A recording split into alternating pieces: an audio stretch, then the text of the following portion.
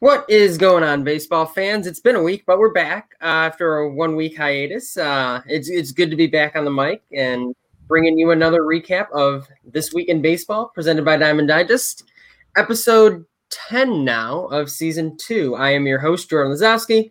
Got a little bit of a different crew, some new names on with us. James Jarcheski. I hope I didn't butcher that. That's the right pronunciation. You got Perfect. it. Carson Melinder are two newer writers, and Matthew Penn. I think before we get started, I'll give James and Carson a chance to introduce themselves to all the listeners and give their little blurb about who they are and who they're writing for Diamond Digest. So we can start with James. I'm James Starcheski. I do the weekly power rankings column at Diamond Digest, and along with that, I'd ideally write about the Dodgers, but right now, I'm waiting on that, so waiting that out. All right, what's up, guys? I'm Carson. I'm a recent undergraduate graduate of the University of Iowa. Enrolled in grad school for the fall. Big shout out, go Hawks. Ideally, I love writing about prospects, St. Louis Cardinals, pretty much anything that's going on with baseball. I'll take a stab at, and you can also catch me on the occasional hot mic broadcast. And we already know too much about noted Nationals fan Matthew Penn, so we don't need to worry about that one. But he's back. It's good to have you all here. Like I said, it's nice to get some new faces, some new voices on this. But even with the new faces, the new voices, not much is changing. I'll start with the standings update. We'll go around the league in 60 seconds. Each of these wonderful gentlemen will give their recap of what happened this week. And before we go into some of the deeper questions, in seventh inning stretch, and we'll wrap up with what to watch for this week as always. So let's not delay. Let's jump right in. If the season ended today, here's what the standings would look like now. This is being recorded Sunday morning. Keep that in mind. I don't think that'll change too much here, but it could. In the AL East, the Boston Red Sox lead the Rays by half a game. The White Sox in the AL Central are the league leaders. The Oakland Athletics are still in first place out in the AL West. Your two wild card teams out there, the Houston Astros, who are having a good week, and the Tampa Bay Rays.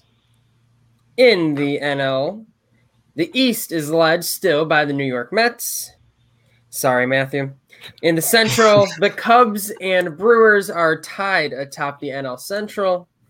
And the San Francisco Giants, after being talked about for weeks, at the top of the standings and then falling to both the Padres and Dodgers at different times, they're back on top of the NL West.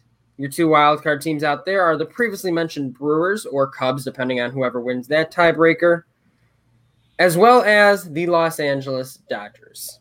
So I will turn it over to all of you. Any thoughts on the standings overall? I don't think much has changed here in past weeks. I mean, even though we didn't record last week, I think the standings are almost identical. But I'll turn it over to you guys. Any thoughts before we get into around the league in 60 seconds? Pain. Nothing but pain. This month was supposed to be easy for us, and it has not. And that is, I'll get into that. I'll get into that later for what to watch for should be. Like you said, not a lot has changed, but at this point we're starting to get deeper into the season, and for a lot of teams we talked about hot starts, slow starts. It's starting to get to that point where it's got to change. If you're a slow start, you want it to change. If hot start like the Giants, you don't want it to. But teams like the Braves, maybe. Change, but... I mean, I keep looking at the standings and I see, why are they still in first? All their star players are over 34 years old. This should not be a thing. And James, how's that feel? Like third place Los Angeles Dodgers. I know they're in second now, but like they've been in third for like a decent chunk of time. Like that's shocking. That's shocking to look at. I mean, they haven't been healthy. I think the core of Muncy, Betts, Seager, Bellinger, and Turner have played like 5 games together all year. Oof. And they kind of beat up on a lot of bad teams recently, and that slightly moved them up, so that's not fun because the Giants decided we're going to play really well too. So, well, they had the Diamondbacks visiting, so I mean that's just a guaranteed sweep. So that's not really gonna not a lot of headway's gonna get made in the standings there. Yeah, thank God the weekend series was the Diamondbacks. Mm-hmm. And I will say, every week it seems to be when are we going to have to start, or when do we get to stop talking about the Giants? When do things kind of quote unquote return to normal? And it's every week. It's been Giants. When is this ending? And it doesn't appear to be in sight. We're late June now. It's still we're late June now. It's like, all right, this is 3 months. This might be a real thing. It's always fun to see who that one team might be every year. Looks like it could be the Giants, or at least it should be. It would be very impressive if they found a way to win the NL West this year. It's an odd year, though, right? Are we still going to use that that old moniker? It's an odd year. Maybe 2020 was delayed, given the this is trying to turn it off. The magic, maybe. But how many games are there's no magic? Have we hit one? There's no magic. We haven't had a Dodgers fan on one of these in I don't know how long. So it's funny to me seeing the other side of the Giants hype train, the one hoping it derails sometime soon. The one who thought it should have derailed back in April. Exactly. Yeah. Buster Posey can only be, you know what? Yeah, I'm just a Cardinals fan. So seeing Buster Posey have a good season while Molina's also having a good season, it's like, I can't have this. I needed Molina to shine, and that need to be the only good veteran catcher having a great year, and I don't like this. Like, he's taking all-star votes away from my boy. Plus, it's like it's Molina and Posey are doing great things in the NL. It's like, what year is this? Dude, it feels like it's like 2012. Like, it's just such 2012 energy right now. Oh, yeah, but we will actually talk about some of the All-Star Game voting in a little bit that Carson had mentioned.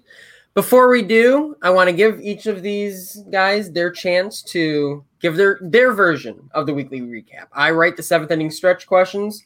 Some people love them, some people hate them. So I want to give everyone their chance to write about, to talk about what they consider the biggest storylines of the week. And they usually do it in about approximately 60 seconds. I'm not keeping a timer on you guys, but you get the point. We will start with, go ahead. I'll be keeping a harsh timer. So we'll just start. Perfect. We'll just count them down, Perfect. Don't be afraid to mute mics and yeah, like around the horn, just the big like. Exactly. But we will start with the veteran here and go to Matthew. Okay, I'm gonna go a little bit of a different direction than normally talking about what's on the field, things like that. A lot of off the field stuff this past week.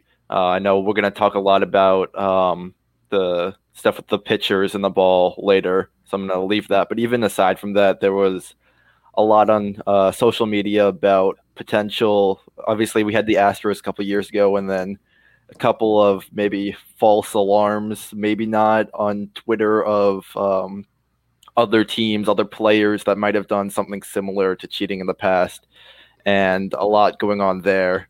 And so that was something that I don't know how long that's going to take if it turns into something, because the Astros thing obviously took a couple years after that happened for something to go there. So if this turns into something, it could take a while, or it could just be, one Twitter user trying to gain more followers, trying to turn himself into something.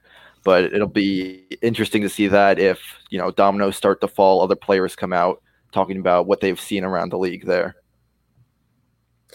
That is, I didn't include that, but I'm glad somebody brought it up. I don't know how to feel about that. I feel like you don't just randomly make stuff up like that with the type of following you have. And I believe he has a blue check marker. I don't think you randomly make that stuff up. I don't think once you've gotten to that point, you're clout chasing that much. But at the same time, it's like, maybe there's some truth, maybe there's not. And you wonder him shutting it down so quickly in terms of just what he had said. It was like, is it true? Is it not? Was it like a cease and desist type thing? The only way you're going to find out is if there's an official report by someone at The Athletic and it turns into an Astros type thing. It was such a weird story. Well, the other thing too is like, if you're trying to, you're talking about like cloud chasing, things like that. Like, you're not going to be, you're not going to be the next Ken Rosenthal by putting out like a 9-tweet thread. Like, part of it with I don't understand like the logic of wanting to do that in any capacity. And the other thing that was really, really shocking about it was that he tweeted out that he did have confirmed sources on it. So for you to backpedal that quickly on an anonymous source, like, is it the guy that was like, peddling Miller Lite in the stands? Was that the guy that was your anonymous source? Like, I don't know. I don't know who they had, but like, come on now. If you really did have sources, also post an article, even if it's like a Medium post. You know what I mean? Like, if you can't get someone we have avenues in today's day and age where you can still post something if you think it's that important. So the reason I want to call BS is just solely because of the fact that there was no article and it was retracted that quickly. Yeah. It's a very interesting storyline. I did not know what to make of it, truthfully, but I'm glad someone brought it up. Carson, we'll go to you next.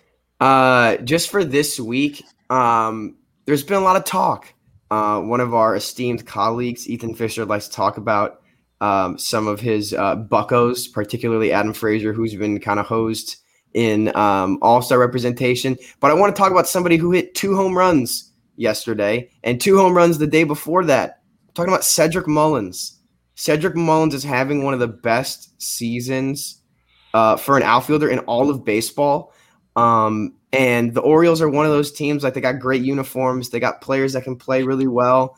They have like 3/4 of one good starting pitcher, but he did throw a no-hitter. Like, the Orioles are a bad but fun team to watch. And I guess I wanted to keep my spiel short and sweet. It's watch Cedric Mullins hit a baseball, go vote for Cedric Mullins because he's super cool and he rules. That's all I have to say. There's been some fun names this year that you would not be expecting to not only play well, but garner all-star votes. And he is certainly one of them. It's just a shame Gary Thorne can't call the great season he's having. Yeah. Masson, get that man a contract. What are you doing? Yeah. What are you doing? James, what you got? All right. So I was at the Rockies game last night, and Willy Adames hit a go-ahead 2-run homer at the top of the 9th, and that's pretty much how it's been for the Brewers. That acquisition keeps paying off. So that was a smart move by their front office to get him. Meanwhile, the Diamondbacks can't win a game. The Orioles can't win a game on the road. The Mariners are kind of doing okay right now. They walked it off last night. J.P. Crawford had a grand slam. White Sox, after beating the Rays in a pretty important series at home, are struggling against Houston, which is not fun for me to see. And the Dodgers are starting to make ground up in the division race. So, yeah, Dodgers just a game back, and you mentioned some of the other teams around the league. The tankathon continues, and it's getting to the fun part of June where it's like you're 30 games out, and we're at the end of this month. Like that's absurd. The tankathon is on in earnest. It is shocking. It is shocking how bad it is right now. Yeah, we're going to be talking about how unwatchable these teams will be in like 2 months. Yeah, and I'm trying to think of how I want to phrase this. I've watched a rebuilding team recently. Like, the quality of play wasn't great, but it wasn't like unwatchably bad. Like, I watched the White Sox for a long time as just being a very bad team and a rebuilding team. Some of the rebuilding team play this year has just looked utterly brutal. Like the Pirates and not like that whole fiasco. Like if you really look back at that play, the one with Baez and Craig at first base, like they just looked like they didn't want to be there. like no one was really like throughout that entire play. And I've seen the Orioles same time. Like they don't look like they want to be there. And who is in Milwaukee? Where they were just throwing the ball around. Was that Pittsburgh again? Yeah. I mean, so it's like You want to talk about throwing the ball around? We can talk about a great team that did it. I was watching the Toronto Blue Jays. They got second and third, nobody out. Oh, dear God. As someone that also has Vladdy in fantasy, I was like, this is great. He literally just needs to put the ball in play here, and I'm getting an RBI. Right. Psych! It was one of the worst. That is the most little league. It was terrible. And so I think that it's as crazy as it sounds in late June as a baseball fan. Typically, we reserve they're rusty comment for the first month and a half. I really just think that this year we're just going to see some Three Stooges type content out there, maybe through September. I think even for a team like, again, I watch the White Sox on a daily basis, and the defense been suspect at best for a team that has playoff aspirations. And I think, and to your point, Carson, this looks like something that might be going around the league, and it kind of catches your eye when the rebuilding teams do it because it's all the jokes you can make about it. But defense around the league hasn't been particularly awesome this year. No, it has not. Oh, yeah. That triple play was infuriating to watch. It's also, am I the only one, like the Yankees are always pulling triple plays? And this year, now they've got two. And then I have to hear, for the first time in their history, I think. Yeah. And then I have to hear don't get me started on the Yankees announcer, man. I'll start talking for like 20 minutes. Oh, he my. stinks. I hate him so much. The less said about the Yankees, the better. Yeah, I will say those types of teams, and I'm not one to particularly have too many issues with announcers and broadcasters and sports writers, and I don't really care. Like, the Astros are really bothering me this week. Really? They're driving. It's the first time I've really experienced both like Astros Twitter and all that stuff. And Astros are driving me nuts this week with the Sox series. Yeah, I'm surprised you don't have just mentioned 2005. Yeah, I mean, I can't still, do that, it's like it hasn't been fun. 2005 was the 3 year. games, right? So that's probably part of it. Yeah, the Astros have won all 3 so far. And they haven't been great games either. Yeah, James. Unfortunately, the only good part about 2005 is Pujols hitting quite possibly the longest and farthest home run in human history off Brad Lidge. That's Carson's last memory of 2005. Yeah, and it ends because they're an American League team, so we won that series. Like, you know, the TikTok trend where it's like self-care and they just close the laptop. I watched the ball hit the train tracks, and then I just closed the laptop. I'm like, yep. Like, they won the series. Anyway, won the series. Yeah. That's what I do with Game 6 in 2017. Just there you go, and just it's over. Yep. Let's whitewash history. Exactly. Oh God. Well, I think the recaps. I don't think we missed too much. Matthew, thank you again for bringing up some of the additional cheating scandals that broke but didn't break, and we'll see actually what comes of that. I'm very curious, honestly. Let's not delay. Let's get in the 7th inning stretch. Let me pull up our fancy scoreboard, which isn't all that fancy. It's made by me. It can't be that fancy. But it's fancy. Yeah, I'm gonna say I've seen you create some dope stuff. Come on, you got the Legos in the back in the intro. Don't think we don't see that. You know, guys, come on. When it comes to what I can do, like building it, that's one thing. It's putting it together on the computer. It's a sad story. Since I reserve the rights to do whatever I want with scoring, James's Notre Dame stuff in the background is going to earn him 3 points just to start for doing nothing. So I'll take it. Don't say anything anti-Notre Dame. I'm in a very good Notre Dame mood because they played so well this year in baseball, although they should have won that series against Mississippi State, but we won't talk about that.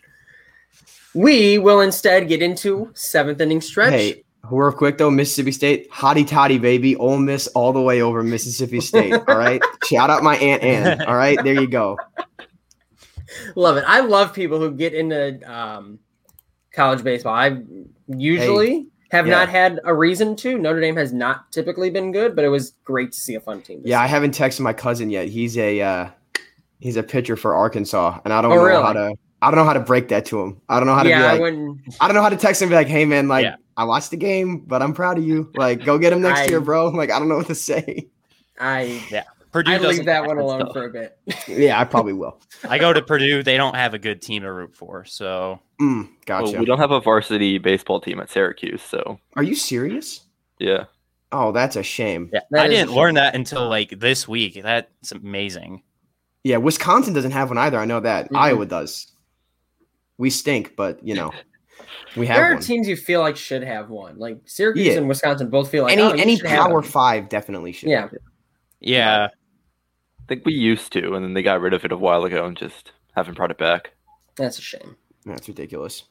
Well, let's jump into seventh inning extraction. This first question I think will probably take most of the time out of all of these because it has been the biggest news story for about 2 weeks now. Major League Baseball announced it would implement a 10-game ban with pay for pitchers found using foreign substances on the mound. Some other parts of this ruling are if other position players or catchers are found using it, they're gone. There's periodic checks from the umpires.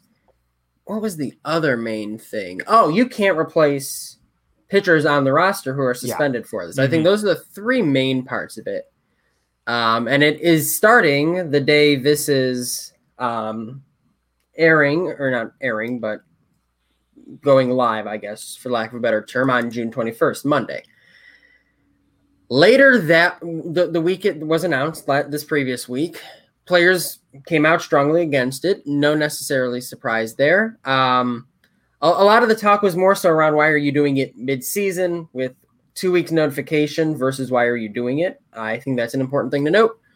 And even Tyler Glasnow went so far as to blame his partial UCL tear he suffered on the fact that Major League Baseball changed it in season. Spin rates are drastically down across the league, even though the ruling hasn't started still hasn't been in play yet. All of this being said, that's all background. I want to give it to you guys. Your thoughts on the ruling. Does it make sense to do it in year? Is Glasnow right that maybe, hey, this is to blame for his injury and might be blamed for more pitcher injuries? What are the long-term effects of this ruling? I want to get all your thoughts on this. And we will start with Carson. Sorry, I do want to jump in very quickly. Sure. In that I think that Glasnow, it's obviously you don't want anyone to get hurt. I hope he has a speedy recovery.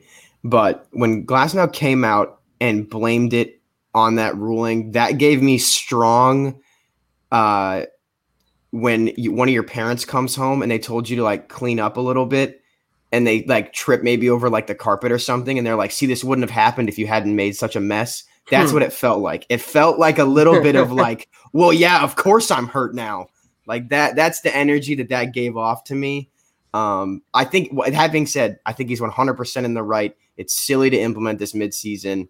I think that this does not set up a good relationship with the pitchers of the MLBPA going into a collective bargaining agreement that we're going to have to go into. I think this is definitely something that they're going to be able to point to and say, look, you guys can't do this. You guys can't just universally institute change midseason like this. It'd be like if they said, we're going to move the mound back like a couple inches after the All-Star break. So good luck with that, guys.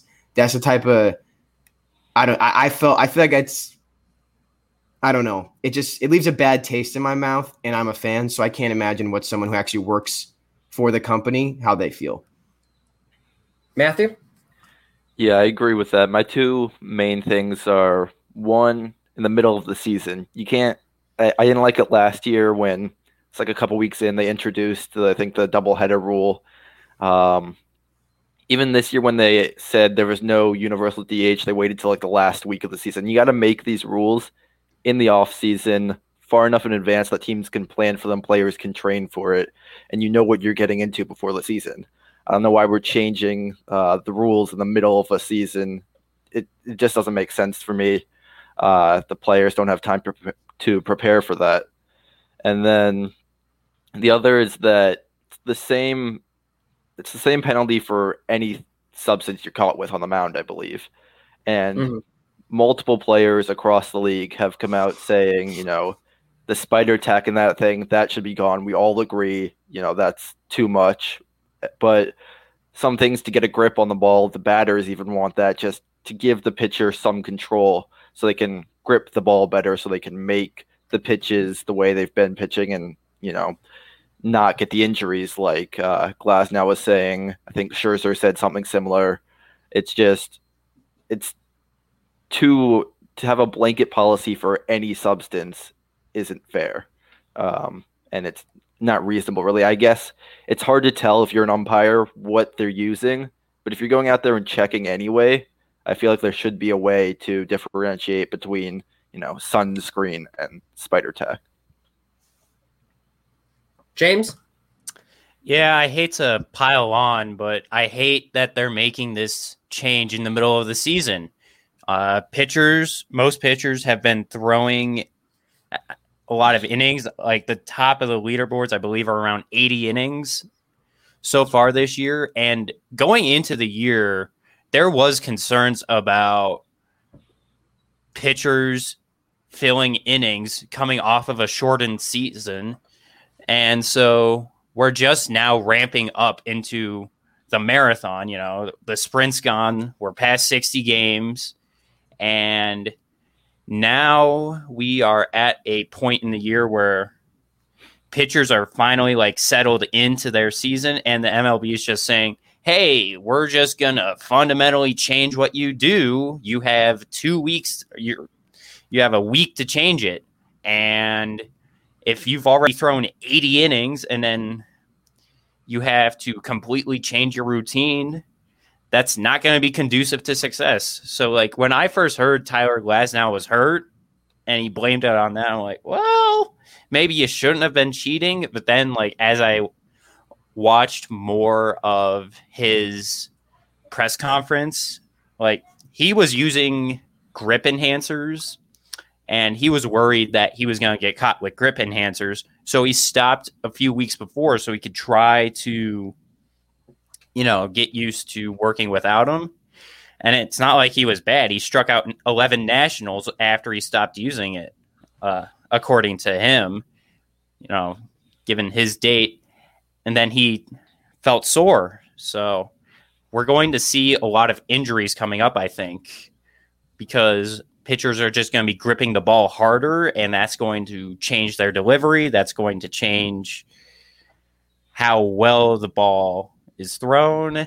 I think that's a long-term unintended consequence for this season, and we're just seeing the beginning of it with Tyler Glasnow.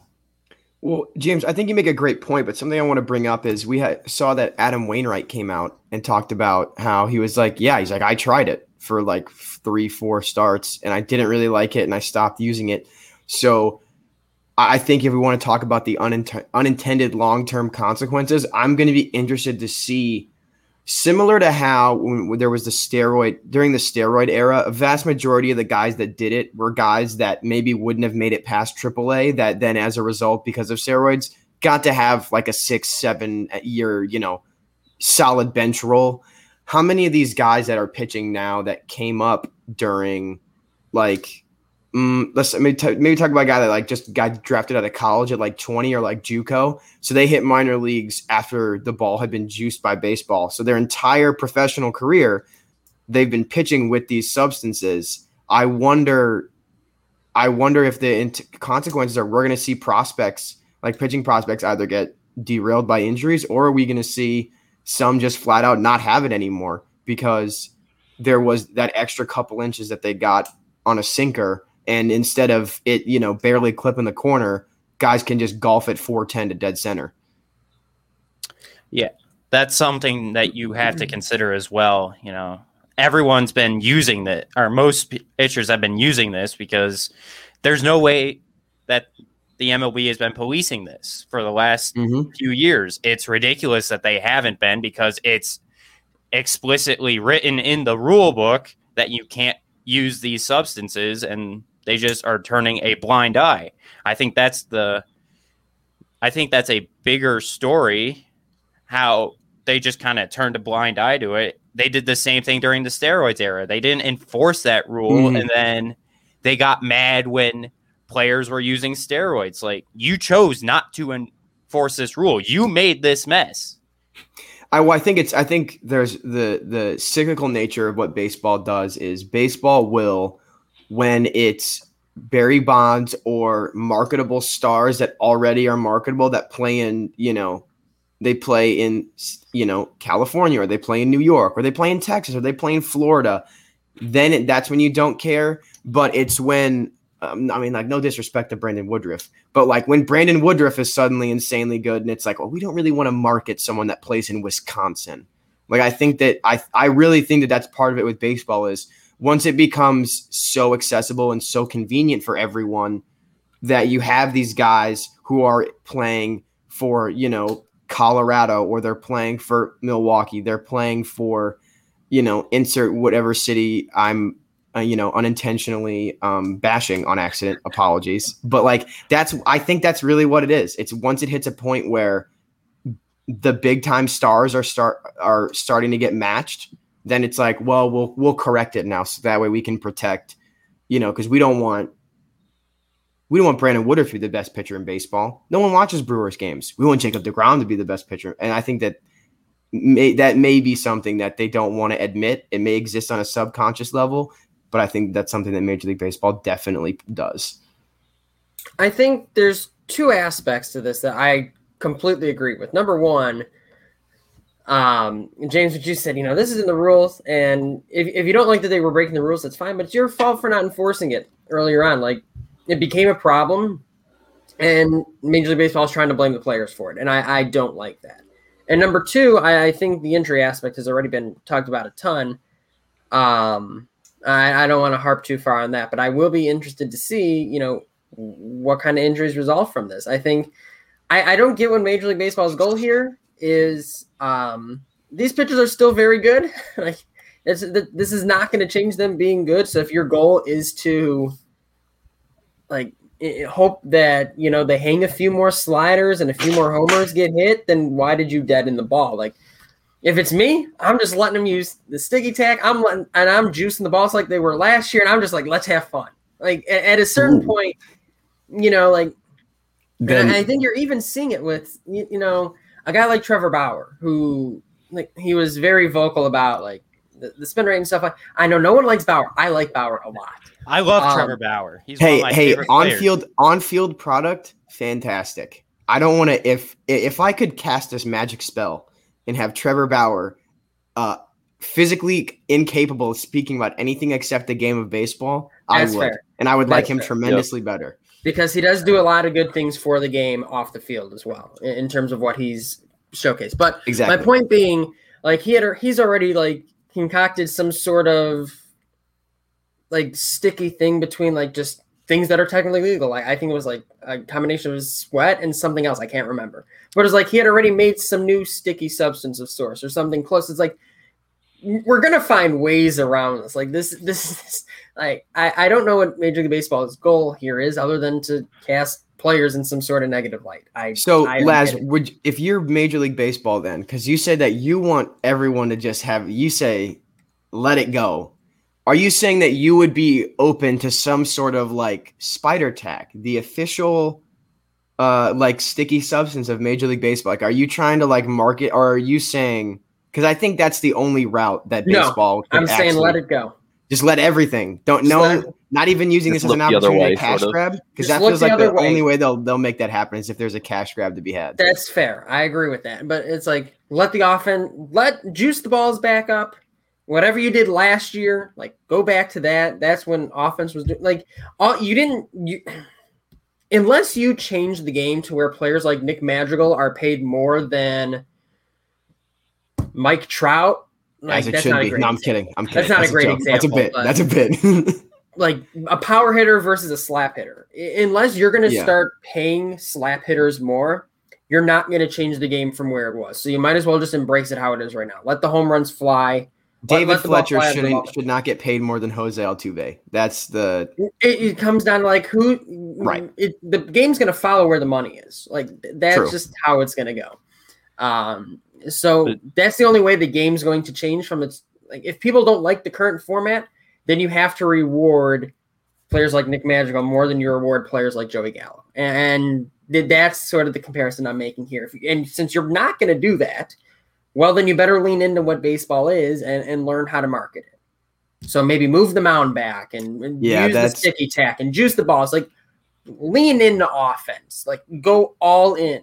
Don't hurt the players to try and get more home runs, but you deaden the baseballs So you're trying to change the game. You're making a mess for yourselves. I think the other part of it that was super frustrating was baseball was like, hey, just so you know, we're going to deaden the balls. And then there was this so you guys did juice them before then, right? And there was this sort of like, what? We just said we were deadening them. Right. So that means that they were juiced before, right? And they were just like, we're just deadening it. No. And it's like, and I'm like, guys, your hands are so deep. You guys are elbow deep in the cookie jar. Please just admit that you want the cookie. You want the cookie. Just say it, please. Right. The whole MLB front office has not had a good stretch of the last couple of years, or even further back than that. Just a ton of mistake after mistake. Next commissioner of baseball, Theo Epstein, hot take will hopefully course correct that. You're focusing on the wrong things right now, truthfully. Yeah. And absolutely. It's not the right thing to do in front of a labor negotiation. But good conversation. No strike. Please, no strike. That's the only thing. This only makes this worse, man. I just had to go 3 months without baseball last year, and we do this again. I'm going to be dead inside. I'm with you there, Carson. I watch the Dodgers every day. I watch the White Sox every day with my parents, and it's painful. Just not having baseball. Just pay the boys, all right? Pay them. Pay minor leaguers. Do what you have to do. Foolish Baseball, this is just a brief plug. Foolish Baseball did a great video on rules to change baseball, and he talked about the investment you can make in minor leaguers and how it's like a $3 million investment a year. And the argument was like, if you have like a one WAR player that you get out of that an additional one, then that's like $8 million that you've made. So like that's already a net positive. It takes one extra guy. And I'm like, that really puts into perspective how easy it would be. That should be baseball's biggest scandal is the mistreatment of minor leaguers, and it's shameful. Yeah, and that's something we've actually talked a lot about. That's I think across Diamond Digest. That's good. That's a very popular opinion. But yes. Let's jump into inning number 2. That was a really good conversation. Let's see here. Major League Baseball recently announced the All-Star Game voting updates, and here are the most recent results. This is going from catcher to outfield. In the AL, Perez, Vlad Jr., Semien, Bogarts, Devers, Trout, Judge, Buxton. In the NL, Posey, Muncy, Albies, Tatis, Bryant, Acuna, Castellanos, Jesse Winker. And Ohtani at DH. At DH, thank you. I forgot that one. Basically, my question's simple. How are the fans doing so far? We'll start with Matthew. So I think at the starting positions, it's not too bad. Of the 10 infield and catcher spots, the only one not leading their position in their league in F4, I think, is Devers. In the outfield, Judge is the only one not in the top 3, and that's because you're looking at a Yankee with a big name versus an Oriole with an unexpected season. There's really not much you can do with a fan vote there. It's going to happen, even though Mullins, like Carson said earlier, he leads all outfielders in WAR in both leagues, and yet I don't think he's even in the top 10 in outfield voting. With that being said, the rest, like the depth charts sort of the voting, haven't been great. I mentioned Mullins leads all outfield. He's actually second in the major leagues in WAR. He's not in the top 10. At shortstop, Isaiah Kiner-Falefa, who shout out Joey, who had a great article on him a couple months ago and leading his campaign to the All-Star game. He's third among AL shortstops in WAR, and he's not in the top 10 in voting, which is ridiculous. He's behind names like Jose Iglesias and Elvis Andrus, who they're not even up to half a WAR, I think. In the NL at shortstop, Trey Turner, 2.7 WAR, Brandon Crawford, 2.2 WAR, are both outside the top 3 behind Javi Baez, who has 1.2 WAR and a below-average offense, and also Corey Seager, who hasn't played in over a month. It's things like that. These players haven't played in forever. And then at catcher in the AL, mentioned Perez leads in WAR, but it's also only been 60 games, and it's a small difference, which isn't that definitive. So I might even go with Grandal here, just because he's actually a positive on defense, which at catcher is a big thing. And then also he's got a 26.2 walk percentage right now. 26.2. Good God, man. I'll tell you what, he's driving people nuts with what he's doing. He's driving me nuts. Listen, I love it. I love it, and he's driving me nuts because I'm like, I don't know how you're doing this, man. Right. I mean, that 26.2, no one other than Barry Bonds has ever put a number like that in a qualified season. Babe Ruth, for comparison, Babe Ruth's career high in a season was 24.4%. So Grandal is walking more than he ever did in a season. So the Boomers might not be happy, but Grandal needs to be an all-star this year. Let's go to James. I love that argument, though. Yeah. I think there should be more White Sox players. They've been the best team in the American League for most of this season. James is learning how to play this game very quickly. Well, I watch the White Sox every day, so I see how good they are. Jose Altuve, or not Altuve, screw that guy. Jose Abreu. I have the Astros on my mind. Jose Abreu, I think, could be up there. Vladdy Jr. is just having a better season, so that's a good pick. Perez also having a better season than Grandal, but I would personally vote for Grandal. But like, I'm part of the problem here because I'm that kind of fan who only votes for their team to be in the All-Star game. Like, calling all the Royals fans from like 6 years ago who pretty much put their entire starting lineup in the All-Star game, or the Cubs in 16. Like, I'm one of those guys. God, Jason Hayward as an All-Star in 2016 was a sham. It was egregious. That was a joke. Yeah, so it's nothing like that.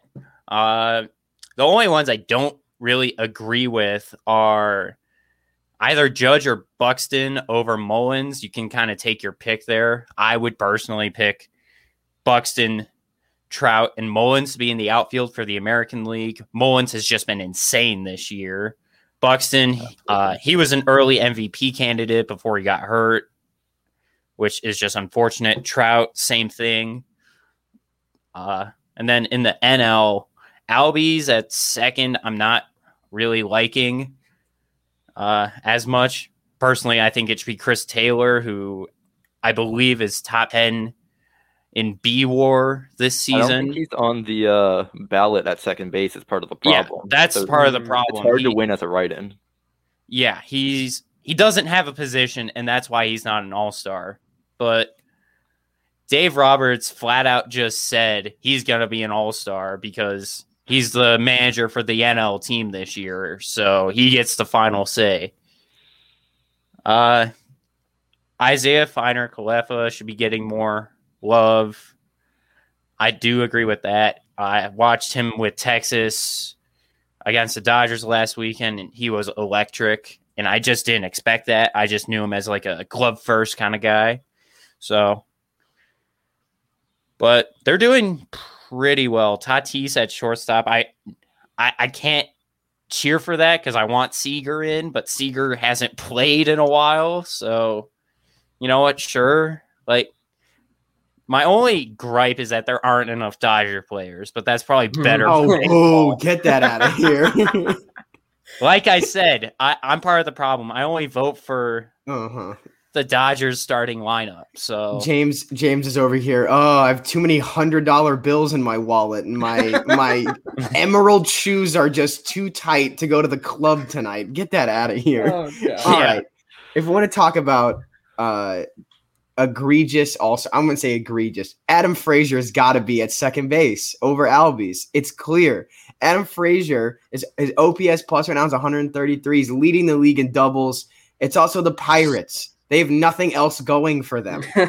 Like, Brian Reynolds is having a good year too, but like, he won't make it because they're the Pirates and they're only going to get one. And Richard Rodriguez will, for the sake of my friends that are Pirates fans, Richard Rodriguez will not be a Pirate. Hopefully he'll be a Boston Red Sox or something like that.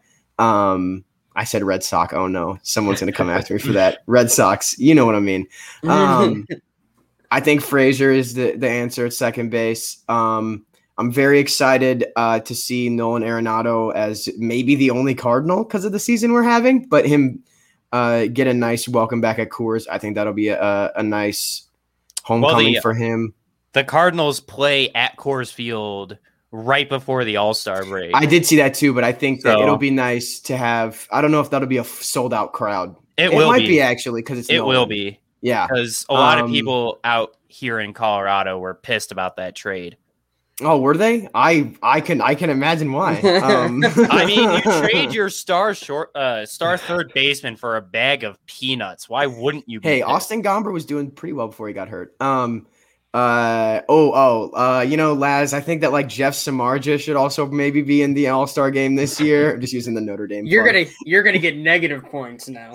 Not a Jeff Samardzija guy. Oh no. Frazier's the only guy that I think is like the really bad omission, other than Mullins, which has already been mentioned. I completely agree with you, James. Voting for your own players is fantastic. I do it all the time. I'm in a position where I'm like, Tyler O'Neill should be in the All-Star game. Which maybe not, but Tyler O'Neill should definitely be in the home run derby. That is a name that I am very, very excited for. He is a Canadian god, and I love watching him hit the ball. I think overall the update was fine. I think my biggest gripe, is many might have seen here in the Diamond Digest Discord, Perez having 43% of the vote at catcher. That's a lot. Yeah, exactly. It's a lot. It implies you're lapping the field, and he's not. That was my biggest gripe. Overall, I mean, I don't get too caught up on any of this, just because I know fan voting is very fickle, and many people view the game differently, but what can I do? So, inning 3. The MLB draft is just 3 weeks away, and honestly, it doesn't appear there's a consensus number 1 pick in the draft, at least yet. If you were in the draft room for the Pirates, we will start with Carson. Who would you be pushing to draft first overall? All right, so this is why I got hired. So I put more time into this than I think the other questions, and I'm going to pick a name that I think is a little out there, and I have a few reasons. I think that the Pittsburgh Pirates are going to take Jackson Jobe number 1 overall, and here is why. There has been so much press about Jack Leiter and so much press about Kumar Rocker. Both of them have slid a little bit. There's 3 really good shortstop prospects as well. Everyone knows this. I just think that the Pittsburgh Pirates are going to – I don't think they're going to mess it up. I think that Jackson Jobe's a great prospect, and I honestly think he might be the best arm talent in the entire draft, which is like blasphemous to say because of how much media attention the 2 guys from Vanderbilt have gotten. But that's who I would push to draft number 1 overall, because you take a guy that doesn't have a lot of media attention around him, number 1 overall. Like, I feel like they could get him for a little bit less than like the slot value. Like, this is a very Bob Nutting pick of like, this is a guy we can save money on, who's also good, who's like, I just feel like they're going to do this. So I think that a lot of people are going to think that they fumbled the bag taking him, but I think that he could be a mid to frontline starter, and I think he's a high school prospect. They're not going to compete for 4 or 5 years, so I don't think they're taking anyone that's a college prospect, and they need pitching. They've got like O'Neal Cruz. He's a 6'7" god, and I want to see him pan out so badly. So that's who that is my honest to God prediction. I think they're going to take Jackson Jobe, and Ethan Fisher and my friend Andrew Scheller back home, who's a Pirates fan, are going to have an absolute meltdown when it happens, but I think it'll work out in the end. I respect the out-of-the-box pick. Matthew? I mean, you're talking about, you got the left side of the infield sort of figured out with Cruz on the way, keep Ryan Hayes already up. But in baseball, more so than other sports, I feel like you can't really draft for a need. You got to just take what's best available. And right now it's looking like one of those shortstops. And one of the things I've heard before, I think it might have been Mike Rizzo that was saying it at some point, where he likes to take the shortstops because those are usually the players that were always the best on their team, most athletic. And even if you don't keep them at shortstop long term, you can move them around, move them to second base, sometimes even the outfield. It gives you some flexibility because of the type of athlete that a shortstop usually is. So you take him and then you hope he pans out. And at the beginning of the year, you were saying, Leiter, Rocker, those were the guys that were, almost consensus top 3. And they've fallen a little bit. I don't think they're going to be a bust. I think they're going to be successful at the major league level. But given the Pirates' history, I don't know if they're the team that can sort of fix them and help them along with their development. I know they've changed some of their front office, some of their scouting and development, but I think another team might be able to do something better with them, and the Pirates might not want to try to test their luck so early in the new with the new owners, or not ownership, new, I think it's GM, whoever they have out there, trying to develop one of these guys and bring them back to what the consensus was sort of before this last college year.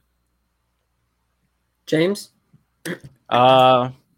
So when I saw this question yesterday, I thought Jack Leiter, and then I actually looked into it. I'm like, wait a minute, they might screw up his development because, like, historically, or at least over the last decade or so, Pittsburgh has like developed their pitchers to pitch to contact.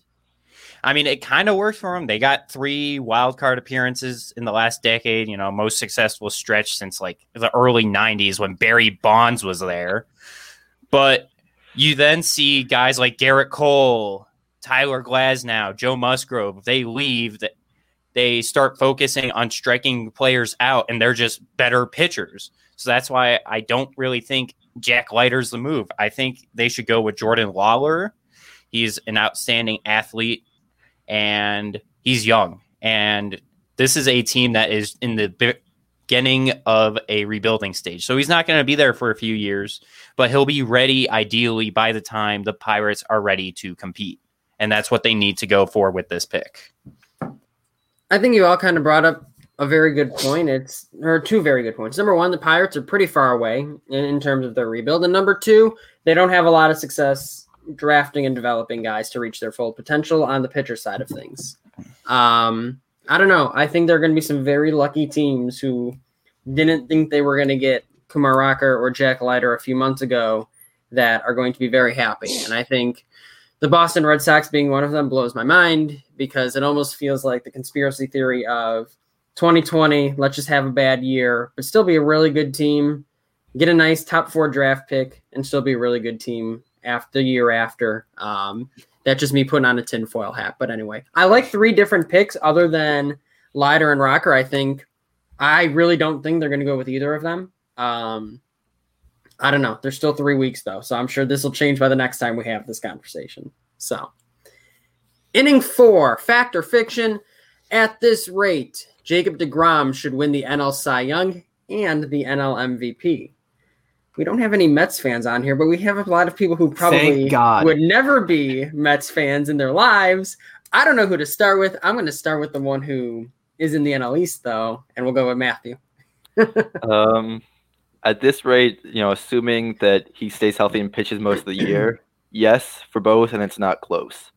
Right now, he's got on Fangraphs, I know pitcher WAR's not great, but I'm just trying to compare him to, other players to see where he levels up. Right now, he's at 4.5 WAR.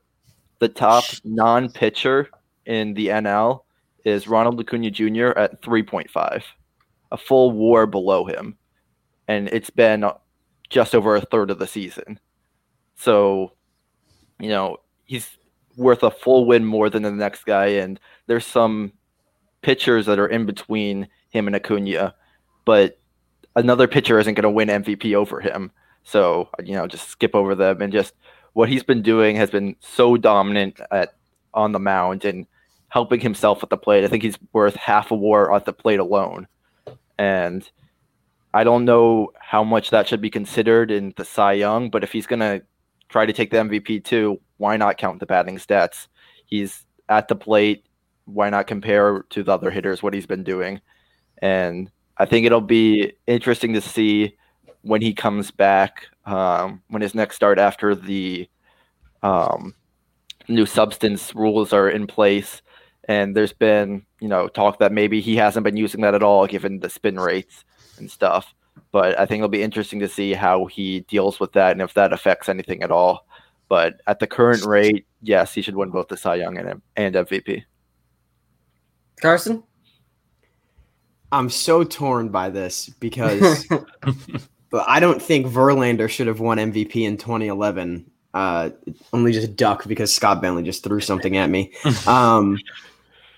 I say no for MVP. I think I agree with Matthew that Cy Young, it's not close. Because when we're putting this in, we need to put this in context with like greatest all-time pitching seasons. And you look at, it's Bob Gibson 1968 is, I think, the benchmark if we're looking at like what is the single most dominant season. In that season, Bob Gibson threw 13 complete game shutouts and had an ERA of 1.12. I think that we're in an era where pitchers can afford we're not in an era where they go all 9 innings. They don't go super deep into games. That's just how the game script works. It's how it's the Mets are trying to win games, not make Jacob deGrom look good. So I think that we're sort of looking at it where they're not going to just let him be like, yeah, you're at 110 pitches through 8 innings, but you've given up 1 run, but you want to just finish the game. That just doesn't happen anymore. So I think that he's going to finish with an ERA above Gibson's 1.12, but he's already missed a little bit of time. And adding on to the fact what I just mentioned of he's not going to have that sort of crazy, like he's not going to break the strikeout record in a season. He's not going to break like any sort of traditional counting stat you could look at. And to win MVP, I still think you need something that someone can very easily look at and go, oh, wow. And I think that there's something missing that he'll have that will prevent him from winning MVP. Having said that, I think he's going to finish like 4th. I think that he will finish like 3rd or 4th. But I just look at there's just something that unless he wins like 20 games, that's what I'm saying. He needs some sort of – I think I also said if he throws a perfect game this year, he'll win MVP as well. He needs – like a identifiable thing that he did that's not a percentile or an advanced metric that you can look at and go, wow. So unless that's breaking Gibson's 1.12, which I don't think he will, then I don't think he'll win MVP. Well, just not to cut you off, James, sorry, but before you go, just to respond to that, with the question being at this rate, I kind of assumed, that assumes that he's having an ERA below 1. Given his is now like 0.5 or something. Okay, yeah, I guess. I just assumed at this rate of like the caliber. I hadn't taken it like a literal statistical. Because at the caliber or at the statistical rate, he's going to win 12 games, which I'm like, that's not like the number that I'm looking for. Because he's not on pace for 300 strikeouts either, is he? I don't think so. Just that ERA is so low. I don't think anything else really matters. And yeah, true. If you play it out, is he going to go above 1 ERA? Almost definitely. And at that point, it's going to be tougher for him to win, like you say, without those other boomer stats. Yeah, because, one start with 2 earned runs. He goes 5 1/3 and gives up 2 earned runs. He's probably at around 1 or something like that. James, what say you? I'm glad Carson brought up Bob Gibson because since Bob Gibson won MVP in 1968, there's only been one pitcher in the National League who has won the MVP award, and that was Clayton Kershaw in 2014. So I looked at DeGrom, and I compared him to Kershaw's first 11 starts that year, and DeGrom has better numbers than Kershaw did in his first 11 starts. So that's that helped sway my opinion. Kershaw also missed time, so it's not like, oh, he wasn't healthy the entire year. That's going to hurt DeGrom. Like, Kershaw missed a month, and he still won MVP as a pitcher. That doesn't matter. And DeGrom, I think, after the last few years, kind of just quoted Thanos, fine, I'll do it myself in terms of giving him his team run support. Like, he has more RBIs than he does earned runs allowed earned runs this year. Like, I know we don't want pitchers hitting like to get hurt. I'm No, sorry. we do. No. Ban the DH. Oh, it's There we Matthew. go. Ban the I got DH. my Let's No. go. guy on here. Ban No, the I don't DH. want to see pitchers hitting. I don't want to see pitchers hitting. I do. They should be though, or yeah. I don't want to see pitchers hitting. But that's not the point of this argument. DeGrom is hitting as a pitcher. He's hitting above 400. He has more RBIs than earned runs this year, which is insane. And I watched his last start. He had 8 strikeouts and only faced 9 batters. Yeah, that was nuts. And then he Like- left. And he got hurt swinging a bat. So Yeah, you too can much see time why at the I gym. don't want him hitting. Like, he's trying to carry the Mets to victory, but because he's doing that, he's gonna be the MVP, I think. How many RBIs did Clayton Kershaw have in his MVP season? I Do we couldn't know? tell Do you know? Did you know off the top of the head? I didn't know if you looked at that too, because when you compared the stats. Because I really hope that Clayton Kershaw was also hitting like 400 with like a home run. I and, can like, tell 6 you he ribs. wasn't. Like, Clayton Kershaw is not a hitting pitcher, so but like that's a good player to compare it to because he's the True. only other pitcher who's won MVP, and they played at the same time. So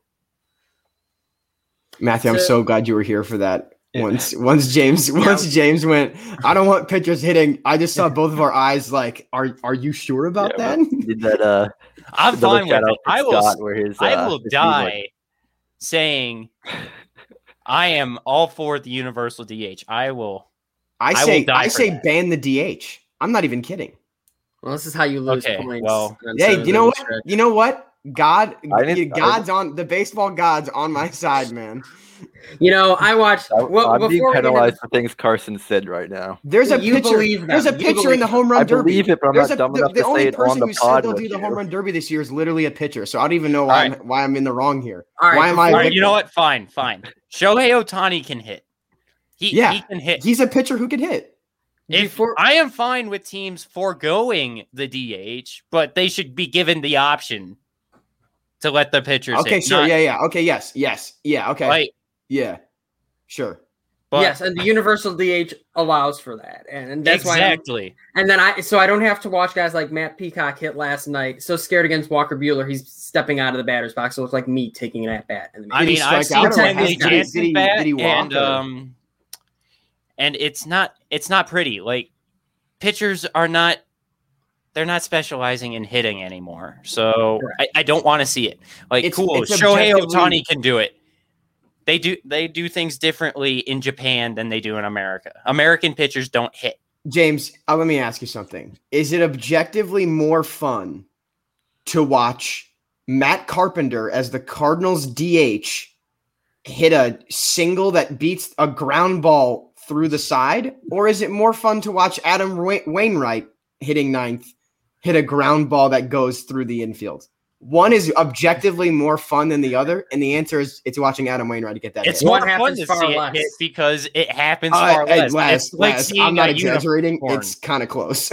And Matt Carpenter has been terrible, man. It's kind of close. Yeah, this I've year. seen you on the hot mics, and every time it's Talking about Matt I have to watch Carpenter. him again. I think I have to watch Matt Carpenter play again tonight. So I'm really excited to watch the Braves. I think probably I'm on that roll us too. over. So Oh, there we go. You can hear me complain.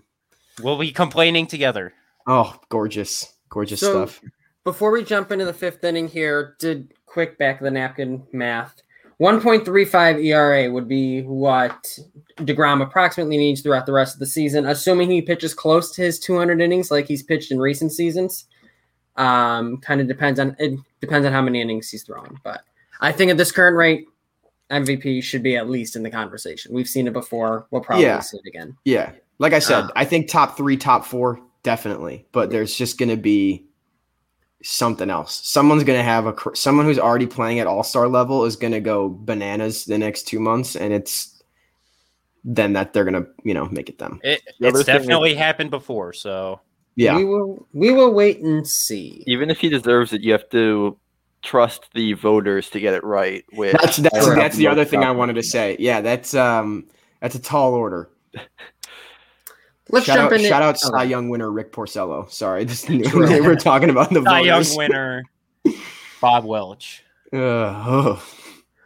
Okay, let's jump into inning 5. Vlad Guerrero Jr. currently leads baseball with 23 homers. Tatis and Ohtani are not far behind him.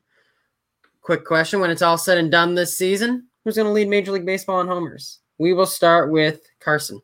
Nick Madrigal. No, I'm playing. Right. It's gonna be it's gonna be Vlad, and it's gonna be Vlad because if anyone watched the series where Toronto was in Fenway, there's been like a huge knock that the Blue Jays, their spring training stadium and both their AAA stadium they've called home this year is a great run environment. I don't know how much water you really want to hold into that, but a lot of fans on Twitter have gotten cranky and said that it's an incredible run environment. But he went into Fenway and homered in just 4 straight games. Like they were down to their last, including the last game of Fenway, they were down to their last out, and he tattooed a ball like 420 dead left center. It's easy for him right now. It's easy watching him. Like he's literally, oh, wow, we don't have any Cubs fans in here. But like when Chris Bryant was like peak Chris Bryant, he was just smiling the second he started swinging because he knew that he just absolutely demolished the ball like during his MVP season. That's what Vlad's doing. Vlad is getting out there and he's just like laughing, which is just a frightening thought given the fact that he's only 22. But I think Tatis, he got removed last night again as a precautionary. I just think that he won't get enough ABs. I think he's going to have a fantastic year. Ohtani, same thing. You know, he just rests. I know Joe Madden really wants to utilize him every day and play him in right field because he's been in love with him even when he was the manager with the Cubs back when Ohtani was a finalist for them. But it's got to be Vlad. He's just his swing looks so good. Like he has just unlocked something within him that I think everyone expected him to. And I think he's finally getting the respect he deserves where he's in the conversation with Soto, with Acuna, and with Tatis of these are the guys that are the future of the game. And he's going to hit. My honest prediction is I think he'll hit like 45. James? Yeah, I think it'll be Vladdy too. His ground ball rate has gone down, and he has more power, which I don't think is a coincidence. So it's great to see. I was high on Vladdy as a not an expert on prospects, unlike Carson here. But like, I kind of want to go with an outside the box pick and say Jesse Winker leads the National League in home runs. Like he is just mashing right now. You know, I don't think Tatis will play enough to get to the league leader in home runs. Same with Ohtani. So Vlad's the easy choice. So that's why I want to say Jesse Winker. If he is at least the National League leader in home runs, you heard it here first. So I like it. Matthew? So yeah, I'm gonna agree with what Carson was saying for the part with Tatis and Ohtani. I don't think they're gonna get enough at bats to get there. Tatis with maybe some injury, and then Ohtani just down the stretch, preserving him for if the Angels make the playoffs, or trying to give him some more rest for pitching, things like that. He might not get the number of at bats he needs. For Vlad, I don't think it's gonna be him either. I think he's going to go cold at some point. I think, I don't know how much it is the parks, but changing parks might affect him some. And, he's way overperforming his ex-WOBA so far with a WOBA of 462, ex-WOBA 436. I think at some point that comes down and will affect his home run numbers. I'm going to go with Ronald Acuna Jr. I think, he's going to get going at some point, go on a roll. He's had stretches in his career leading off where I think he had like 5 straight games with a home run, including like 3 leading off the game. He's going to get hot some point as we get to July and August when it warms up. It's going to get some games against the Marlins. The Nats probably going to sell at some point. Their pitching staff is going to, move down a step, and he'll get some at bats there. and I think he's gonna, make a push for 40-40, maybe 50 home runs, and that'll be enough for him to lead the majors. I think it's a fun question. I think it's still too early to tell, but I appreciate a good home run race no matter what. So, inning 6.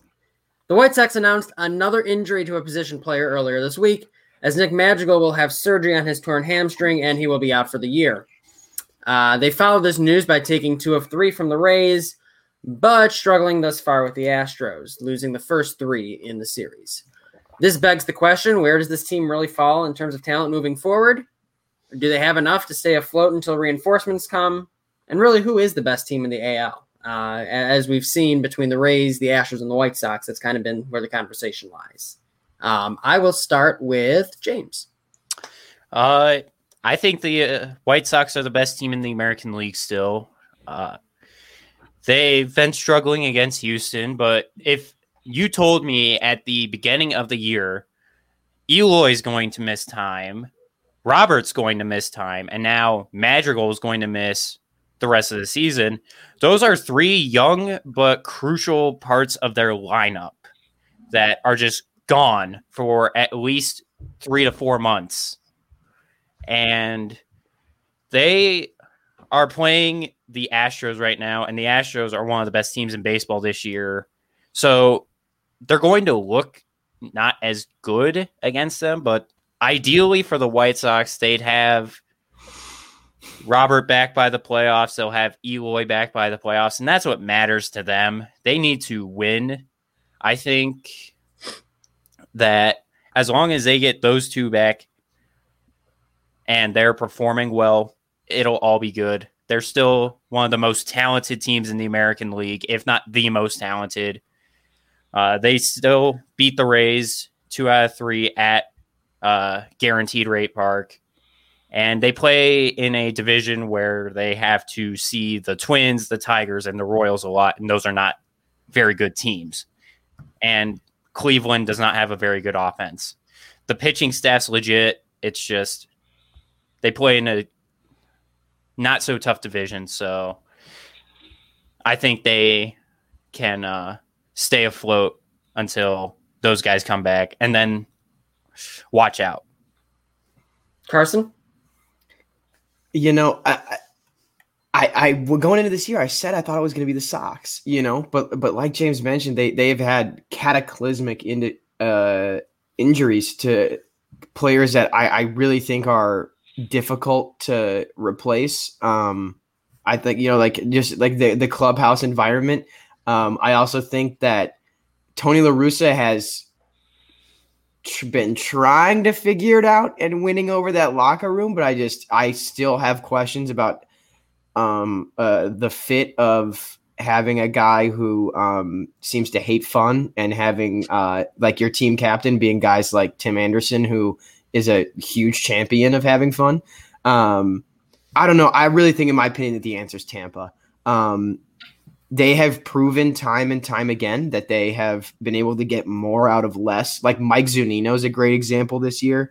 He's definitely hitting under 200, but he's OPSing in almost 800. He's got an OPS plus of 122, and Mike Zunino's always been a decent glove guy as well. So like they just find a way to get more juice than what the squeeze should give them. Like Joey Wendell playing like an all-star. He's OPSing I want to say it's like 850. OPS plus is like 150 for Joey Wendell.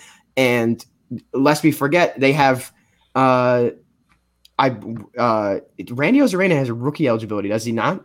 Yes, he does. So. Yeah, mm-hmm. They have what many assumed would be rookie of the year, Randy Arozarena, and everyone has kind of slept on like his talent. He's been a great above average like league hitter as well.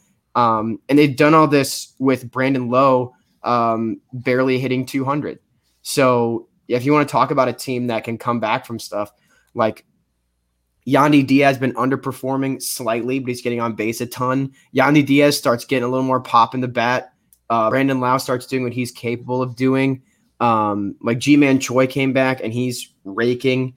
They just continue. And they've also done this without Nick Anderson. Like I'm just naming guys that they've done this without or gotten underperformances from that they're going to come back and these guys are going to be on the warpath. And they have, what are they? They're tied for second right now in the AL East. Yeah, they're going to do some damage. And the Rays are a team that I don't think they're going to go back to the World Series because at the end of the day, like, you still need true star power, and that's something that they don't really appear to have. But I still think they're going to win the division, and I still think they're going to win a playoff series at least. Oh, and Brett Phillips is dope. Last part. Yeah. The only Matthew? problem with and sorry to encroach here, but the only problem is that Tyler Glasnow's out. Yeah. So True. That's just hard to replace. If any team but they've done more with him, less. yeah. If any team can replace a Tyler Glasnow, it's Tampa. I'm just pumping the brakes until they see how they replace him. Well, I mean, they've got Rich Hill, who's like 5-2 with a 3.5 ERA somehow.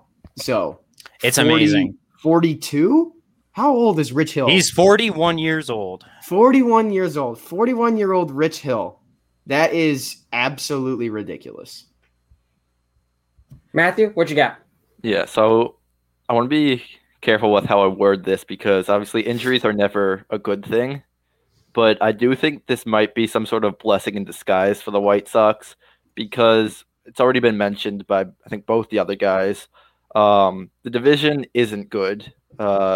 Cleveland is a couple games back, but they're going to fall off at some point. I don't think they're going to be able to keep this pace for the entire year.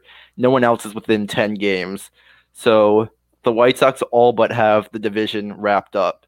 And this is going to give them some basically free time during the regular season to figure out some of the next guys up, see who can step in, fill a role, and be useful, even if they're not starting in the playoffs because guys are starting to come back. You can figure out big guys to come off the bench, and that's something you need if you want to go on a deep run in the playoffs. You need to be able to have guys with the experience during the year that have been able to produce. And, if you have your entire lineup all year, you're not sure who those guys are really sometimes, but this will give you the opportunity to call up some of the prospects, some of the guys in the minors, give them everyday playing time, and that way they'll be fresh when you get to September, get to October, and then, if somebody gets hurt in the playoffs or you need a guy to fill in a big pinch hit at bat in a late inning against, a Aroldis Chapman, some elite reliever, you have a guy who's been getting quality at bats and regular playing time during the year to help out. So I don't think with their current roster, they are the best team in the AL right now. I think, the Rays, the A's have a claim for that. But by the time we get to the end of October, they will be able to compete with those teams. And whether or not they can make a World Series push, they will be able to, be in a series with them and make it competitive. Yeah, I think it's a good team, but they're clearly banged up right now. And you're seeing what happens when you're a banged up team playing a good team like the Astros. So more to come on that one for sure for the White Sox, hopefully. But let's bring it home here. Inning 7, it was announced that Shohei Ohtani will participate in this year's Home Run Derby. Ban the DH. Each of you. No. Each of you. Because of that now. Each of you give me one name you would really like to see finish off the field and compete this year.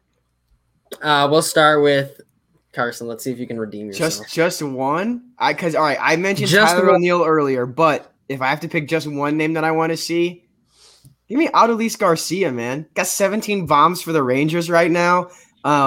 Great story. Another incredible former Cardinals outfielder that we DFA'd so we could give Harrison Bader consistent playing time. Woo! I don't know. He's been a good story this year, and I don't know. I view the All-Star game, and I especially view the Home Run Derby as a way for bad teams to get a little more love and a little bit more representation to honor some of the seasons that they've had. Like, this is probably the best season of Garcia's career, so let's give him, Laz, like you mentioned earlier, let's give him the juiced balls. We'll put him in Coors, no humidor, and let's see him rip, dude. Let's just see what happens. Matthew? So kind of weird you said that. I'm going to go to a different Texas Ranger. Gonna go Joey Gallo. Okay.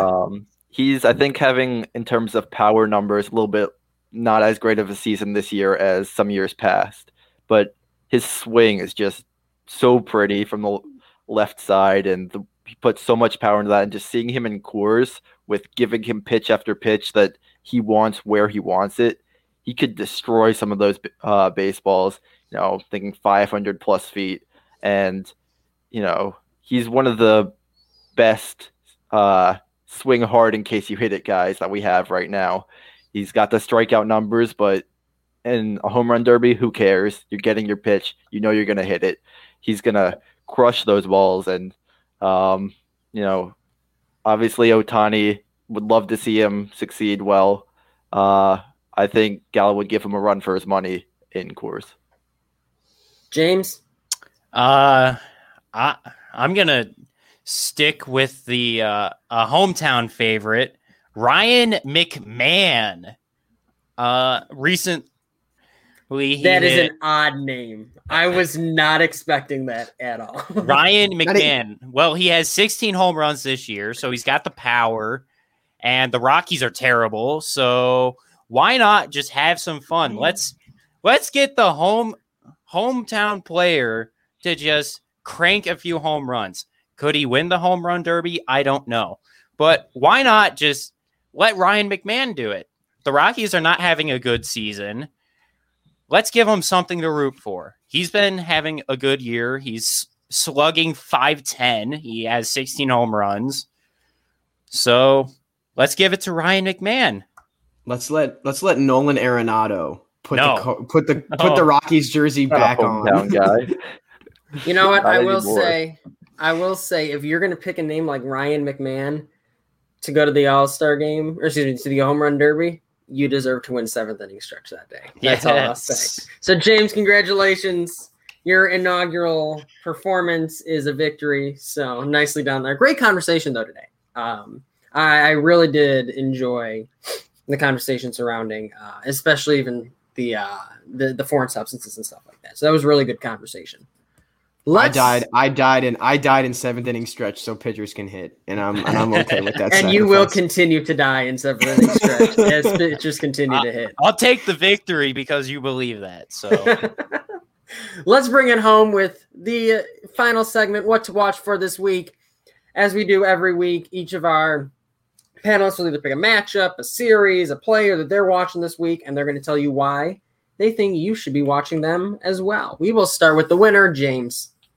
All right, so I'm going to be watching the Dodgers this week. Shocker, I know. But they play the Padres. Those are always fun games. Justin Turner said earlier this year that's basically 19 World Series games we're getting. And the only bad thing is that Tatis might not be playing. I hope he's okay because the game is just better with him in it. So Dodgers playing the Padres, that's one. They're playing the Cubs at Dodger Stadium. So that's the other game. Those are two good teams. Bryant has been insane this year, so I want to see how he does at Dodger Stadium. And then I'm going to be watching Rays Red Sox because those two teams are right next to each other in the standings. That's a huge series for both of them. And it could be consequential in deciding that race. Two very good series. Carson? So mine was for actually watching on television, Rays Red Sox. But my thing to watch this week, really the next two, is following this doubleheader that the St. Louis Cardinals are playing. Their next 13 games are all against the Pittsburgh Pirates, Colorado Rockies, and Arizona Diamondbacks. Which means that in the next 13 games, you are going to see if the St. Louis Cardinals are going to make the playoffs or not. Truly. We're 70 games into the season, and they're 35-35. They have a doubleheader today. My honest thought is they'll probably split this. I think that they'll split this doubleheader. So they'll be 36-36, and then they will go on a 13-game stretch where if they don't win, I'd say at least 8 of them. So if they don't come out of that stretch at the midway mark of the season, at least 5-6 games over 500, then I don't think they're going to make the playoffs. So if you want to talk, James mentioned about consequential, this stretch, I said this at the beginning of the month, this end of June stretch is going to be the Cardinals' best chance. Because if they can do what they should do and go like 10-3, then we're looking at, you're 46-37. It's almost the All-Star break.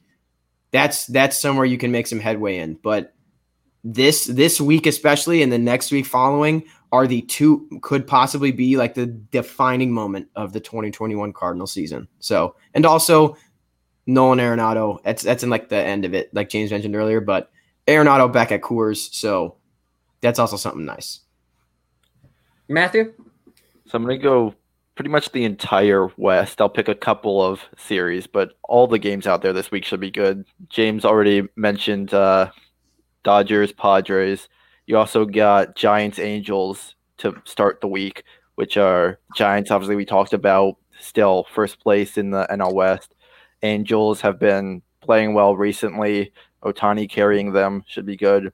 Then the weekend series, you have, again, the Dodgers already mentioned against the Cubs. You also have the A's and Giants. You got that rivalry there.